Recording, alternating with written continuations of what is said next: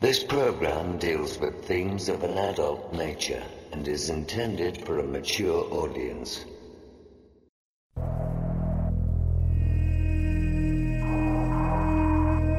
The very word secrecy is repugnant in a free and open society.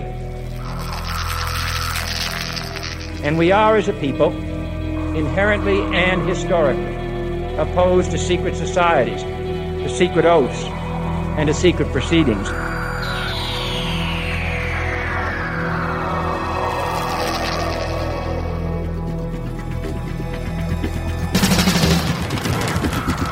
Our differences worldwide would vanish if we were facing an alien threat from outside this world. We must guard against the military-industrial complex. Exopolitics, paranormal phenomena, and deep analysis of current world events.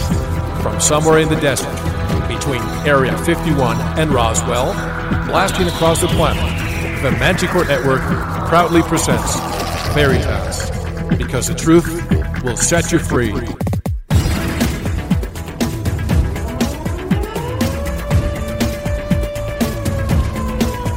Headline edition, July 8, 1947. The Army Air Forces has announced that a flying disc has been found and is now in the possession of the Army. I'm as mad as hell, and I'm not going to take this anymore! The power they took from the people will return to the people. And so long as men die, liberty will never perish. Soldiers, don't fight for slavery, fight for liberty! The only thing we have to fear is fear itself. Sooner or later, though, you always have to wake up. Be skeptical, but don't close your mind.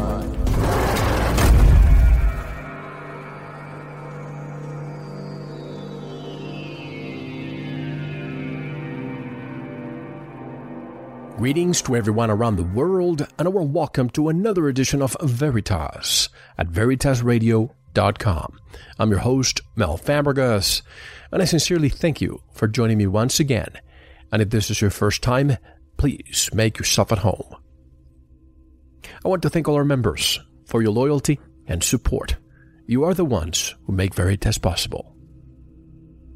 Tonight's special guest is Fernando Vossa. We will delve into the topics of science, spirituality, humanity, extraterrestrial contact, the procession of humanity into the new age of awakening, and how the Earth is going through its own awakening. Fernando Vossa will be with us shortly. To listen to tonight's full interview and all of our material, become a Veritas member. It's very simple. Just go to our website, VeritasRadio.com, and click on the subscribe button. In just a few seconds after you subscribe, you'll receive your login, and you'll have hundreds of hours of knowledge. And this knowledge is priceless. Subscribe today. And the winter is almost here. At least it feels like it in the desert. Don't get caught off guard. Get your MMS directly from us. It's better to have it and not need it than need it and not have it. And it's also very inexpensive. Go to the Veritas store and find out. You'll be glad you did. And next week, I will put a link where you can submit your question for the upcoming Inside Veritas show. You'll submit your question to me, and anything goes. The show will air on December 23rd, and I will raffle one 8GB metal-cased USB drive with Season 3. I'm looking forward to this. And if you need to get in touch with me, just go to VeritasRadio.com and click on the Contact button.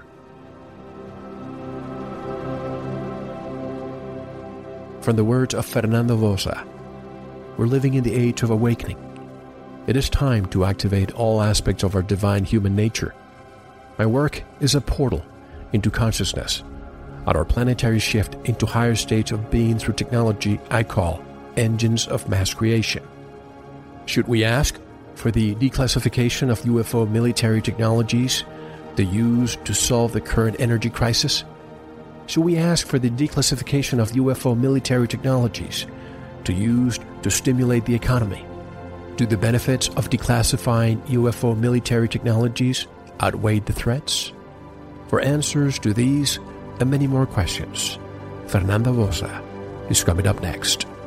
This is Mel Fabregas, and you're listening to Veritas.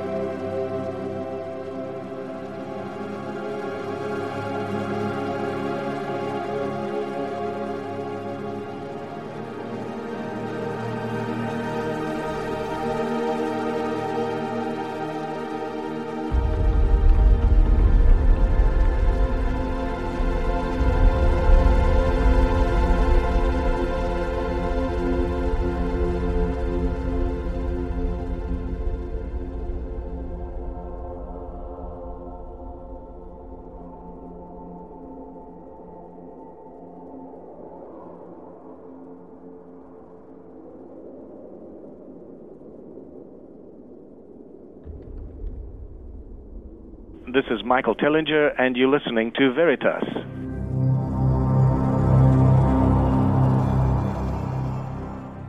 Fernando Vossa has been designing technology experiences for over 15 years. His approach is to reach the psyche and heart of his audience using multidisciplinary techniques from industrial design, cognitive psychology, virtual reality, cinematography, architecture, graphic design, and fine art.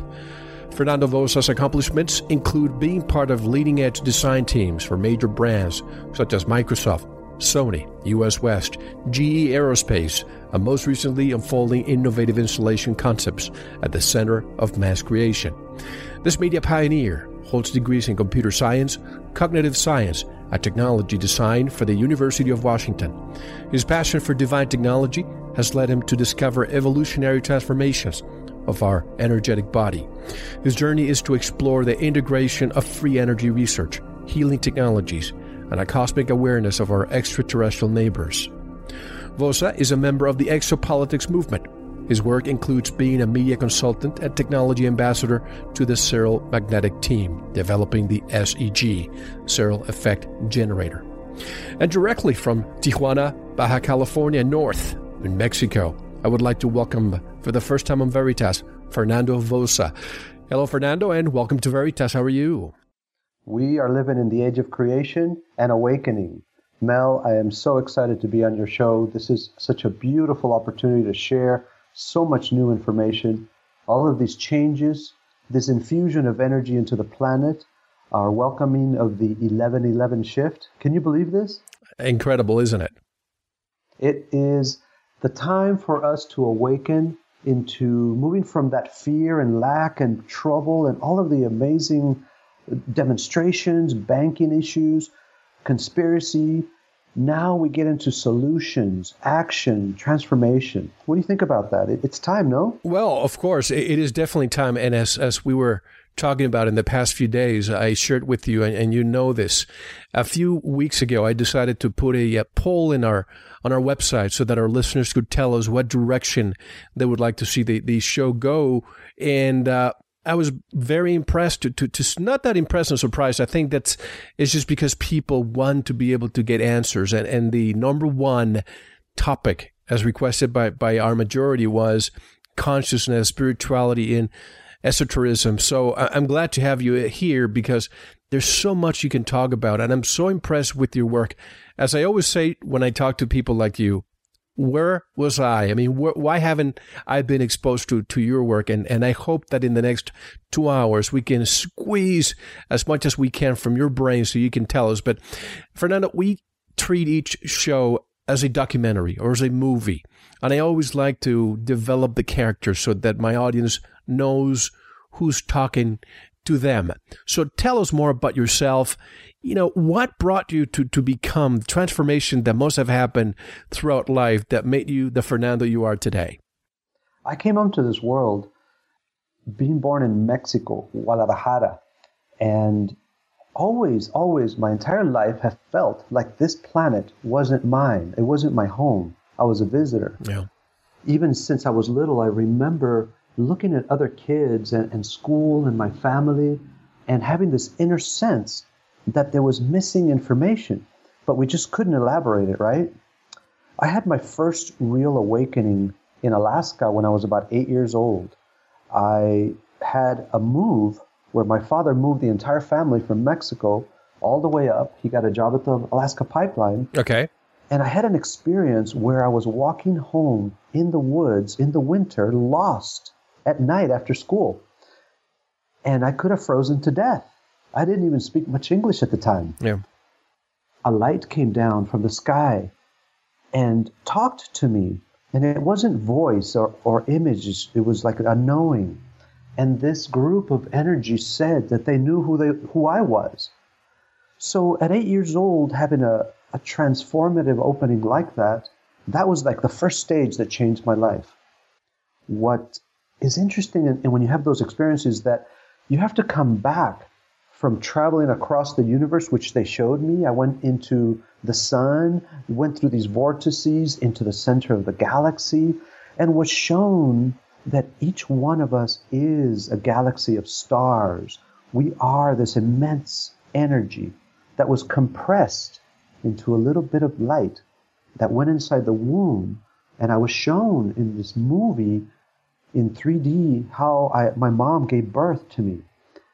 Then I had to go to school the next day and interact with 3D reality.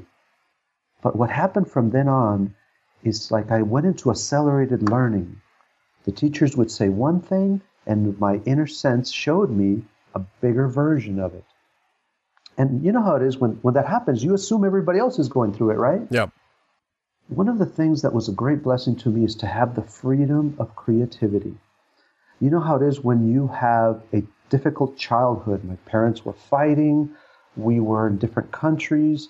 I didn't know too many people that were Mexican at the time.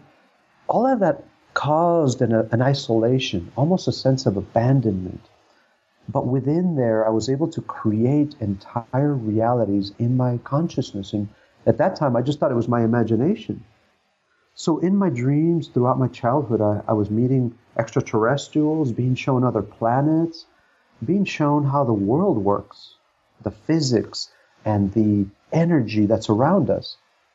By the time I was growing up in junior high and high school, I already knew I was an anomaly. Were you still in Alaska at the time? I was still in Alaska. I grew up all the way through high school, and then I moved to Hawaii. Oh, okay. So I lived in Hawaii for 8 years, and at that time I got a sense of a different spirituality. Hawaii, as I had learned later, was the center of the continent of Lemuria. So I was given insight that there was still a genetic heritage in Hawaii that is there today. Interaction with Pleiadian beings, interaction with the tribes that spread across the world to start Atlantis. So even back then, around when I was in my 20s, I asked the question, why was I born Mexican? Why was I born during this time period right now? And what is my role in life? And you know, that's a deep question to ask when you're in your early 20s. Of course. And, you know, three great locations. First of all, Guadalajara is one of my favorite cities, a beautiful city. Then you move to Alaska. Then you move to Hawaii.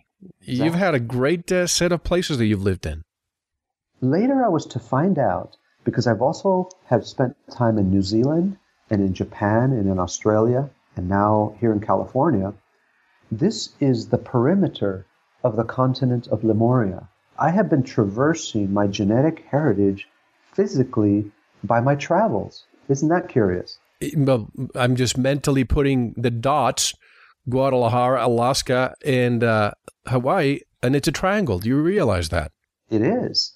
And I have later learned that California, especially around the Encinitas, California area, is sacred land. That's where the Yogananda Self-Realization Center is. This is where many of the great speakers, people like Cryon, Abraham Hicks, are right here in my backyard.